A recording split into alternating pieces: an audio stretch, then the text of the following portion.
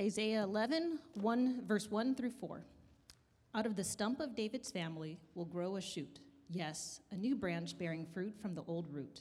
And the Spirit of the Lord will rest on him, the Spirit of wisdom and understanding, the Spirit of counsel and might, the Spirit of knowledge and the fear of the Lord. He will delight in obeying the Lord. He will not judge by appearance, nor make a decision based on hearsay. He will give justice to the poor and make fair decisions for the exploited. Luke 2, 41 through 52. Every year, Jesus' parents went to Jerusalem for the Passover. When Jesus was 12 years old, they attended the festival as usual. After the celebration was over, they started home to Nazareth, but Jesus stayed behind in Jerusalem. His parents didn't miss him at first, because they assumed he was among the other travelers. But when he didn't show up that evening, they started to look for him and their relatives and friends. When they couldn't find him, they went back to Jerusalem to search for him there. 3 days later, they finally discovered him in the temple, sitting among religious teachers, listening to them and asking questions. All who heard him were amazed at his understanding and his answers. His parents didn't know what to think. "Son," his mother said to him, "why have you done this to us? Your father and I have been frantic, searching for you everywhere." "But why do you need to search?" he asked. "Didn't you know that I must be in my father's house?" But they didn't understand what he meant. Then he returned to Nazareth with them and was obedient to them. And his mother stored all these things in her heart. Jesus grew in wisdom and in stature and in favor with God and the people. John chapter 1, verse 14. The Word became flesh and made his dwelling among us. We have seen his glory, the glory of the one and only Son, who came from the Father, full of grace and truth.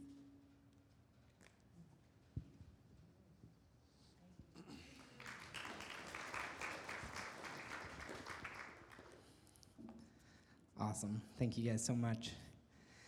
It's so good to hear God's word, and I love that this is a part that we have added into our gatherings together, is an opportunity to hear multiple people, multiple of you guys from our congregation share God's word.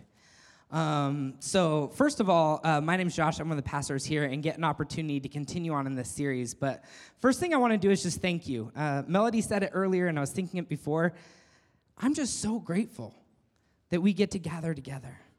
And there's so much stuff that's going on in the world and so much stuff that goes on in this season that makes it difficult or can be frustrating or can be hard. But the simple fact that you guys are all here, you've carved time out of your week, out of the busy schedule that you have to come and worship God, to come and bring your presence and experience and provide community to each other.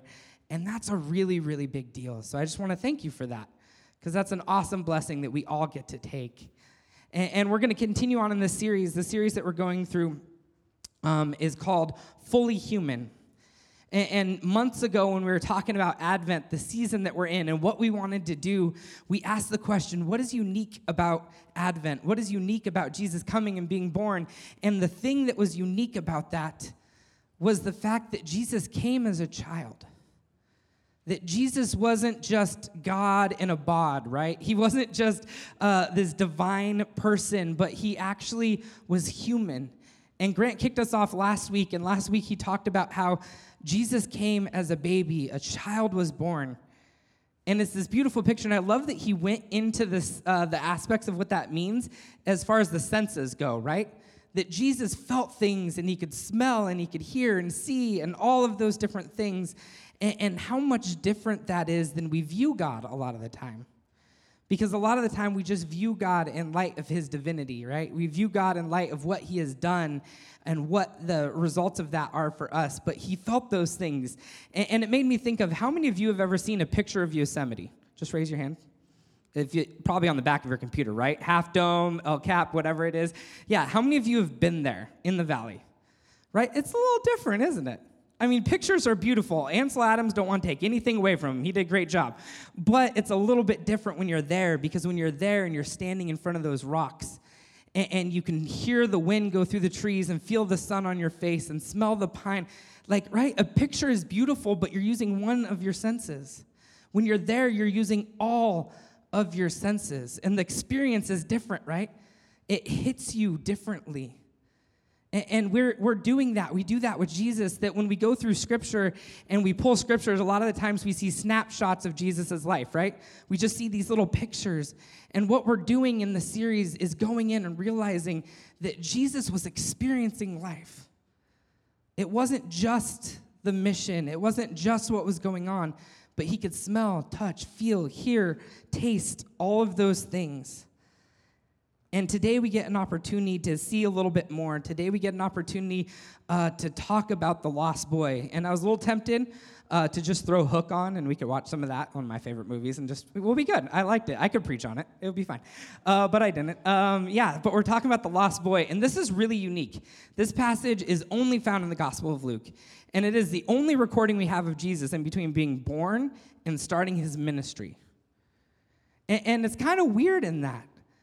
But Luke, the author who did this, who's a very intentional person with his writings, who also wrote Acts, put this in here. So what we want to do is we want to slow down for a second, and we want to say, hey, what is this telling us? One of the things that I do, and this isn't the only way to approach Scripture, don't hear me say that, but this is a discipline I try to do, is when I approach Scripture, I actually do it thinking, God, what does this say about who you are? What is this going to reveal about your character? Because if I don't do that, how I approach Scripture is like, God, tell me I'm right. Or tell me they're wrong, right? Like, those are the two ways I really approach Scripture. I want to be justified, or I want to condemn something else. And I want to feel good about myself when I do that. And that's my tendency, so I have to have that discipline. But more than that, I want to encourage you guys as we go through this passage, don't consider even more deeply. Try to connect with maybe some of those other senses. And yes, we know the end of the story. We know the result of what Jesus did. But let's sit in these moments that we have of his life and even his childhood as he's being raised. So we're going to start in Luke chapter 2, and we'll be staying in this, so feel free to just get there. Luke chapter 2, starting in verse 41, it says, "Now his parents went to Jerusalem every year for the feast of Passover. And when he was 12, they went up according to the custom. And when the feast ended, they were returning, and the boy Jesus stayed behind in Jerusalem. His parents did not know it." So we have this story, and it opens up, and they're going to Jerusalem, and they're heading there. And this is a really cool picture, because it isn't just Jesus and his family, right? It's the entire community. Because they're celebrating this amazing thing that happened, and it's a celebration of Passover. And what that was a celebration of God when these plagues were going through all of the area, that the firstborn of every household was going to be taken. And when they listened, because they were God's chosen people, when they listened to what God asked them to do, that spirit passed over their house, preserving the firstborn. And it's this beautiful thing that they celebrate each year, and I love that it landed on this time. Because in our culture, we're right in the middle of what is closest to this, right? Thanksgiving and Christmas are those two times where families get together most of all, right? And kind of good or bad, let's be honest. You know, crazy uncle so-and-so and aunt whatever, and let's hope they don't get together because we'll have, right? But still, family comes together, and we see that. And they're traveling, and it says it's a big group, and they don't even realize that he's not with them on the way back. So it was probably like the kids, of the same age, they would all just get together and be going. So Jesus was going, he probably hung out with, I don't know, someone like John the Baptist maybe. He was just called Little Johnny back then, right? And they're walking and they're hanging out, and Jesus' parents are like, just don't eat locusts. I don't care what he says.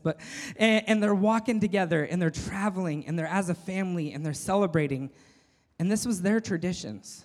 Those traditions and customs that you have, Jesus was experiencing this. And that was part of what was going on. And it said, the boy Jesus stayed behind.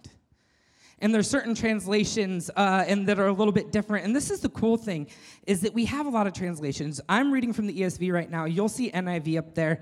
And maybe some of you read NLT or whatever the other translations are. And one of the things I want to encourage you with is find a translation that you can read and reads well. And if you have a question, if you're like, I don't know, is this the wrong one or something? Just talk to one of us. We would love to walk through that. But it's important for you to be comfortable with how it's read, right? That's why I read ESV, because it reads better for how my mind works.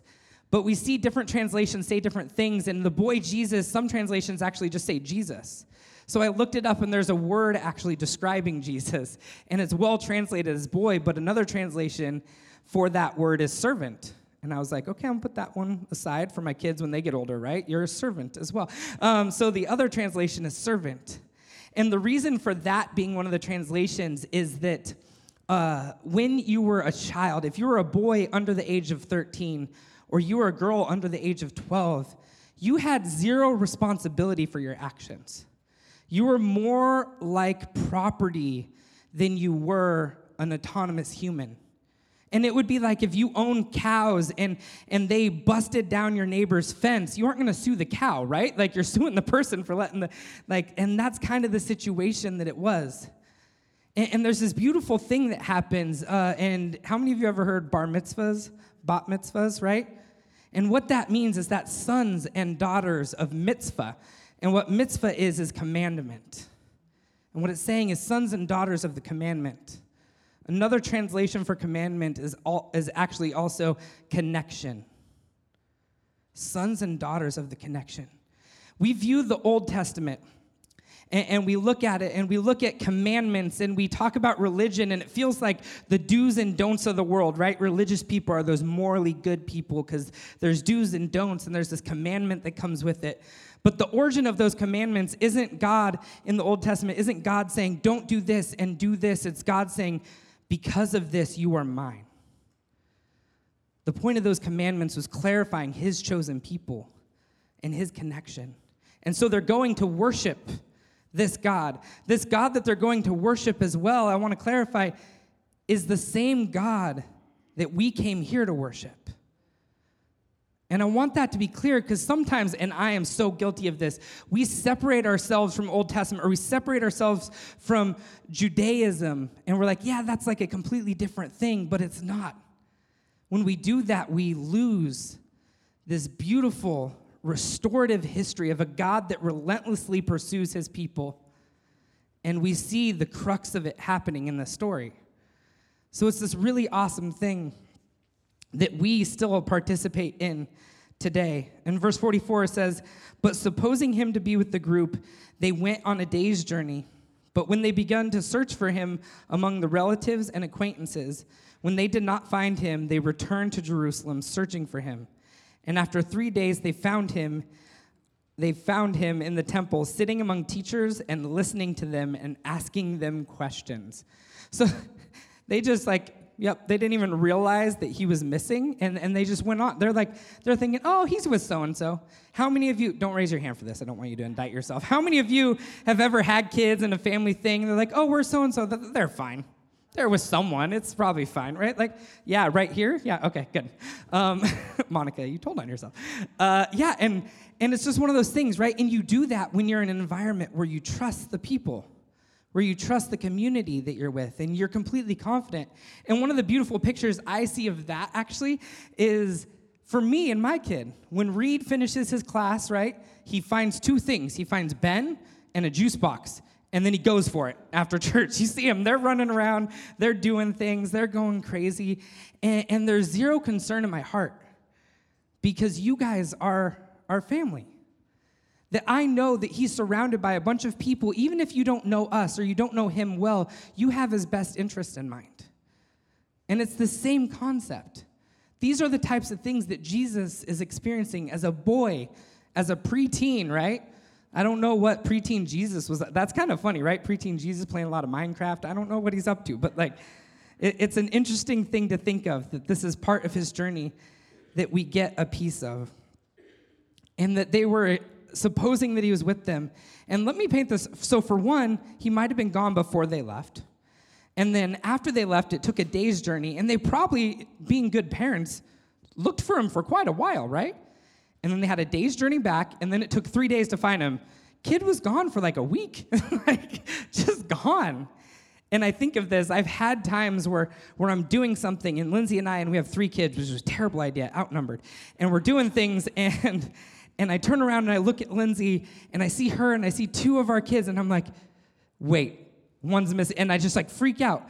And in that moment, this is just me, all the most terrible things that can happen to a kid happen in my mind in like 3 seconds. I'm pretty sure the worst things are, and I'm panicked and all that's going on. And then I realized Reed was just hiding behind a tree because he thought it was funny, right? So that's kind of what happens. That's kind of the reality of having kids. And so Mary was feeling the weight of that. Because one thing I want to clarify, Mary didn't lose the Son of God. She didn't lose Emmanuel. She didn't lose the creator of everything and the redeemer of all. She lost her boy. And we see that. And we see a mother in that moment with the panic and fear and all the things that come with it. And they search and they search and they search, and they actually find him 3 days later. The reason that they find him so late is because he was in a place where no 12-year-old boy would be, and that's in the temple. Because prior to being 13, kids weren't even responsible to uphold the Torah, weren't responsible to uphold the laws. There was no reason for them to be in there learning, and yet they find him there. And I want to pause this for a second here. Because as far as Luke's gospel, if this is the only one we had, which would be great because we still have an account of Jesus, right? If this is the only account of Jesus we have, this is the first time that we see the actions of an autonomous Jesus making his own choices. And because of that, that's worth leaning in. It's worth pausing. It's worth thinking about.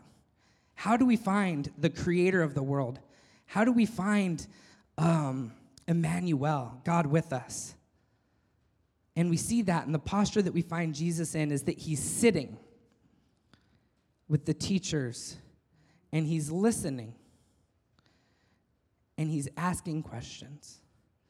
And I point that out, and I pause us for that, because that is the exact opposite of the world that we live in, the exact opposite of how we're trained, because we live in a world that has hierarchies, right?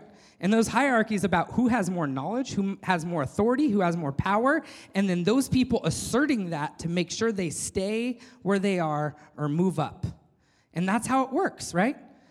And so we see this, and we see Jesus in a stark contrast to that. The posture that he took was in a contrast to that.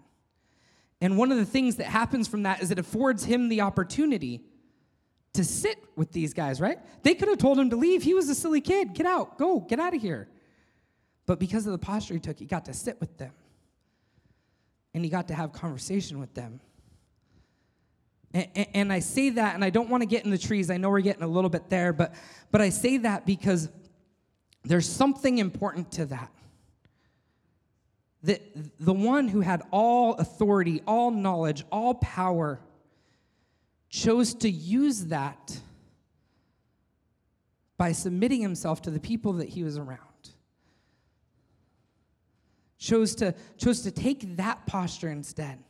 And I think, and this is how our world's created, right? This is how the society works, all the way up to the top politics of world leadership, right? We see this. All the way down to the smallest nuances, right? A conversation like this. Hey man, I just got this really cool 32-foot RV, and it has these things I wanted to show you. And then the other guy like, oh yeah, my fifth wheel, blah, blah, blah, right? It's this quick moment, this quick thing where we aren't even one-upping the guy, right? Because he has a better one than we do, right? But we're making it clear that, yeah, we can hang. I see this a lot with guys, a lot with me, right? Like, we just want to make it clear, yeah, we're there. We're on your status. And we don't do that vindictively. We don't do that as bad people. I don't want to shame anyone for doing that. But it's because we've been trained. We've been trained in a society where it is the most important thing to clarify our standing, our power, our worth, our knowledge. And Jesus is telling us something different in his actions here. And I wonder if we did this. I told you a story for those of you that were here a couple of weeks ago with Reed and how I was a little bit harsh with him and how I had to talk to him. And anyone that's read a parenting book or listened to a parenting podcast knows that when you talk to a kid, you get down to their level, right? You listen, you allow them to speak, and then you ask questions for clarification. Those are some good things you should do. This isn't just religious. This is just a good thing to do for your kids. And when you do that as an authority, as his father, I know that that's important. But I wonder how different the world would look if we did that not only in the places that we had authority, but in our peers, with the people sitting next to you. Because here's the thing, if you were to sit, there's an important thing required before you sit, and that's that you stop. And in the season that is insane with breakneck speed, insane with expectation, insane with need, how valuable is a stop?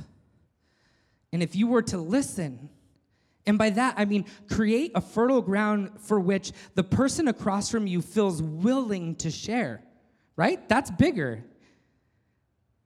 And you were to respond by asking questions, to want to hear more. You know what that does? To that person you're sitting across from, they see, whether they know it or not, the sacrifice of time you're making to be with them. They feel this experience of being heard and being known, and we've talked about this so many times. Those predicate being loved, right? You must feel like you're heard and seen and known before you can feel loved. And then you ask a question, and you declare their humanity by saying, you are worth this conversation moving forward. And so I know we got into the trees a little bit, but our first posture we see our Savior in, the first thing that he decided to do with his ultimate authority and power is to sit, is to listen, and is to ask. And after 3 days they found him. And all who heard him were amazed at his understanding and his answers. And when his parents saw him, they were astonished. And his mother said to him, "Son, why have you treated us so? Behold, your father and I have been searching for you in great distress." And he said to them, "Why were you looking for me? Did you not know that I must be in my Father's house?" And all who heard him were amazed and astonished at his understanding and his answers.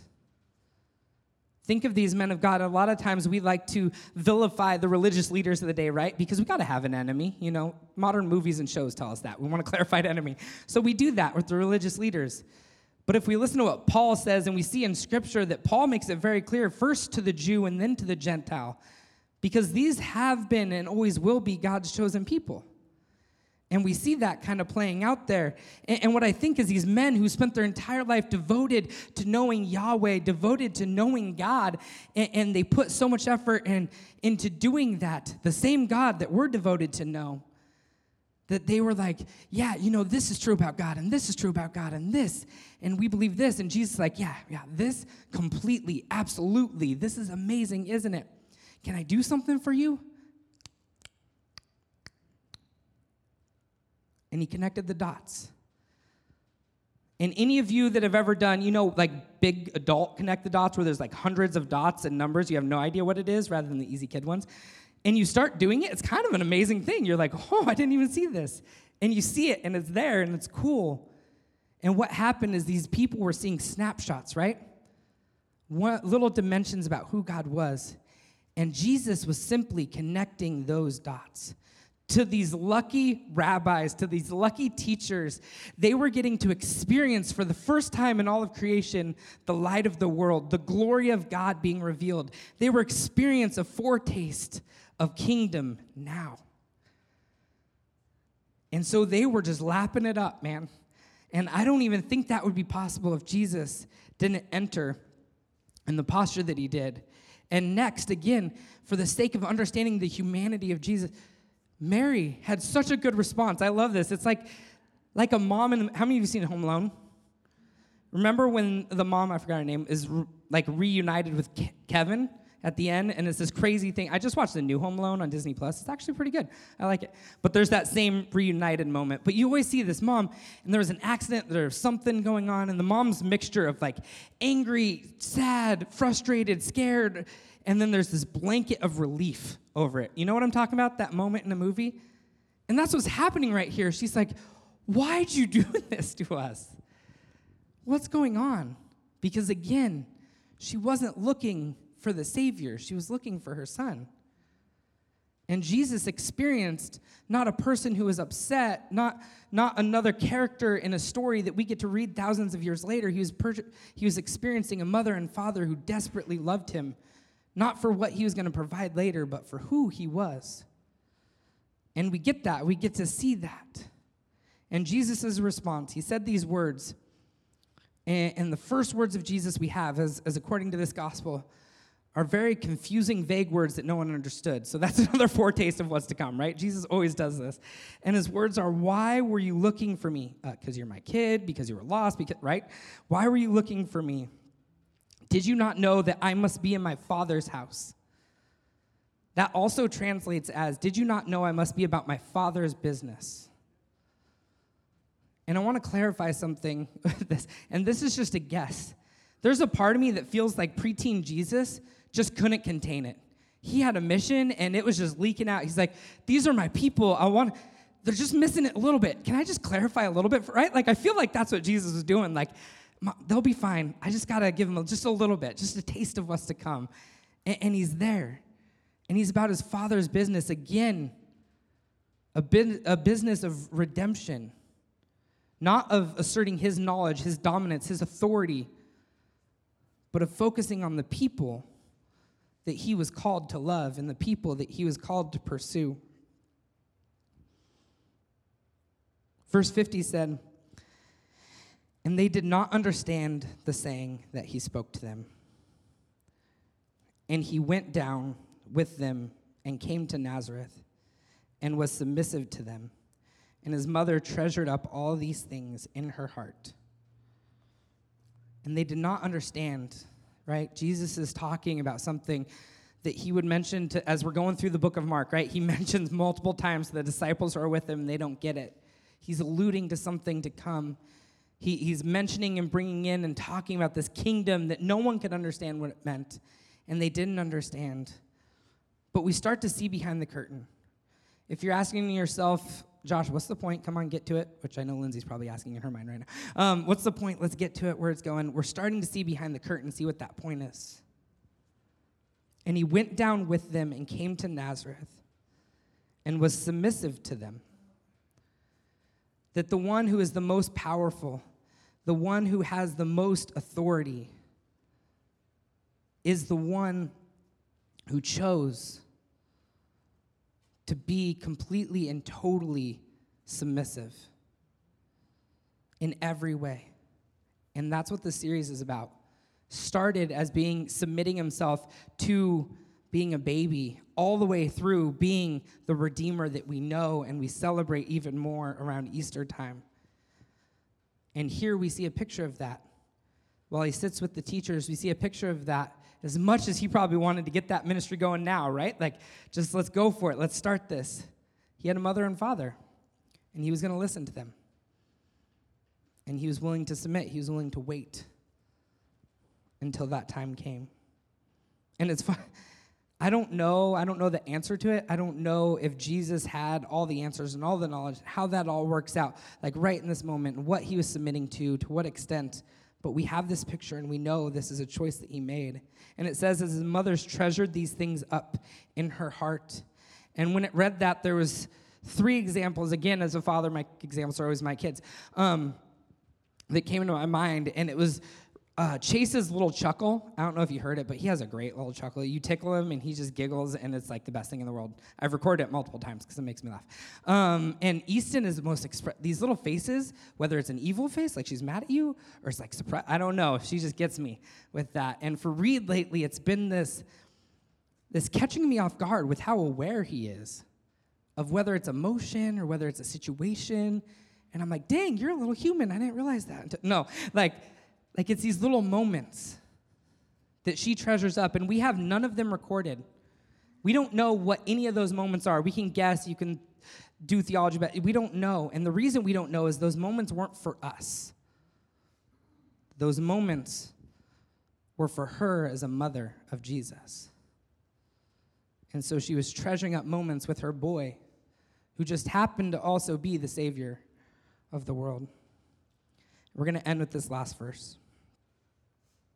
This last verse says, and Jesus increased in wisdom and stature and in favor with God and man. If you ever want to see like a theologian just kind of like freak out and stumble over everything, like just tell them to explain this verse, because there's a lot. man, when God's divinity and his humanity comes together, it's a tough one, right? Like, we're okay. Jesus grew up. We're fine with that physically. But he grew in wisdom? He grew in favor with, was he out of favor with God? What do we do? Right, like, like these are the things that kind of make you a little bit uncomfortable. But I think we miss the point when we get caught up in all those little nuances. But what we're seeing is that Jesus grew, that Jesus developed. Now, I don't know if when Jesus was born right out of the womb, he knew Mandarin and ASL and stuff. I don't know. Maybe he did. Maybe he didn't. Maybe he limited that. Maybe he subordinated himself. I don't know the answer to all those questions. But we do know this, that there was a time in his life when he was developing, and he was growing, and he was allowing that to go at its pace. He wasn't forcing things to happen. He wasn't asserting his dominance and his authority, which he had every right to do. And there was a reason for that. Because these and the first actions of Jesus give us our first instruction in what God's character is like. And we see this man who came and who submitted in every way possible, a submission that ultimately led him to submitting to death on our behalf. And that's an amazing thing. That's what we celebrate. We celebrate the divinity of God. We celebrate the divinity of Jesus. But one thing, the more and more I know about the humanity of Jesus, the more and more I feel loved by God and I love God. The more and more I feel that. It says he grew in favor with God. And just a quick clarity, favor also can be translated as grace. And what that means is that he simply, it's like someone that you already like, right? And then they just keep doing awesome things. And you're like, I already liked you, but you're just affirming how cool you are right now. There's a lot of you out there in the room that are like that. I'm like, I already liked you, and you just keep saying, like, you're a cool person. That's kind of what favor means. It doesn't mean he was out of favor with God. Like, we view everything so black and white, don't we? Oh, you're not in favor? Cool, you're not my friend forever. We're enemies. We hate each other. That's not how the world works all the time. And that's what it's talking about with favor, is it's just affirming something that God already believes. What if we afforded God that he actually, when he sees us, we aren't just doing the good things so he likes us or doing the bad things so he dislikes us, but the good things, he's just excited we're living in the freedom that he gives us. So let me end with this. I encourage us in this season to take moments to pause and to sit and to listen and to ask. So we're going to enter into a time of communion right now. And I left my communion over there. Is it bad? I'm going to go get my communion. Talk amongst yourselves. Nailed it.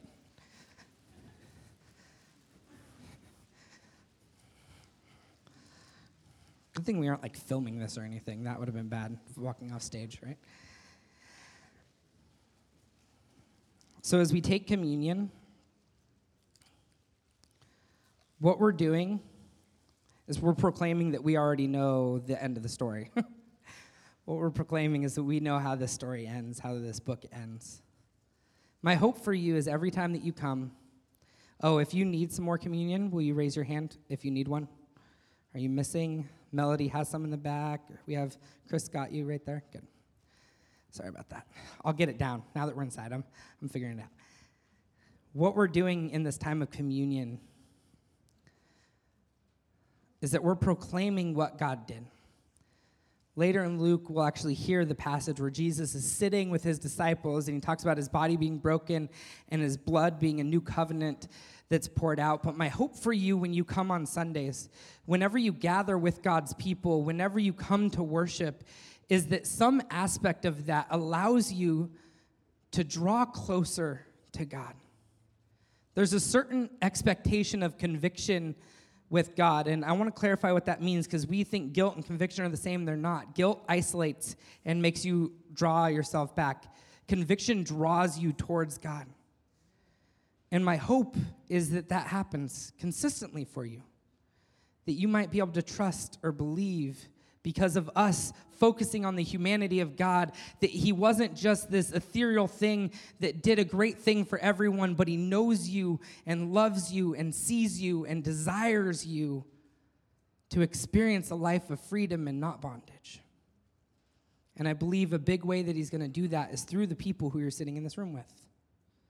So we proclaim that with this.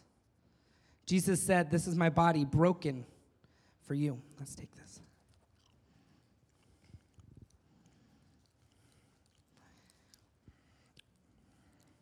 And I know it's not Easter or Good Friday, which we usually focus on this. I'm trying not to spill on my shirt too. There we go. But Jesus, and this always struck me. Oh, see, I spilled on the ground, not my shirt. We're good to go. This always struck me with this, is that Jesus said, "This is my blood poured out for you, a new covenant." Not breaking, not disregarding, not getting rid of all the other ways that God has pursued his people, but a fulfillment and a progression of the way that God has always responded towards his people. And that is complete and total sacrifice and submission, not to proclaim his dominance, but to love the people that he was called to love. Let's take the cup. God, we thank you for an opportunity to slow down in the busiest of all seasons, to pause.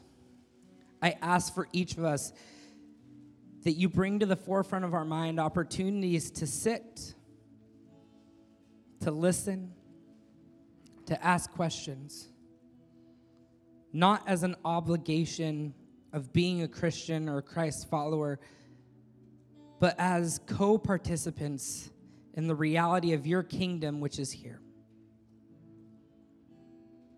Lord, none of this would be made possible if you didn't first come as a child, and then a boy, and then a man, and then the Redeemer of everything. So God, we're grateful for so many things, none of which are more important than your relentless pursuit of us as your people. So I thank you for this community, and I pray that each one in it would take it as an honor and an opportunity and a joy to reveal your grace and your mercy to each other and to the rest of the world. We give these things to you in your name. Amen.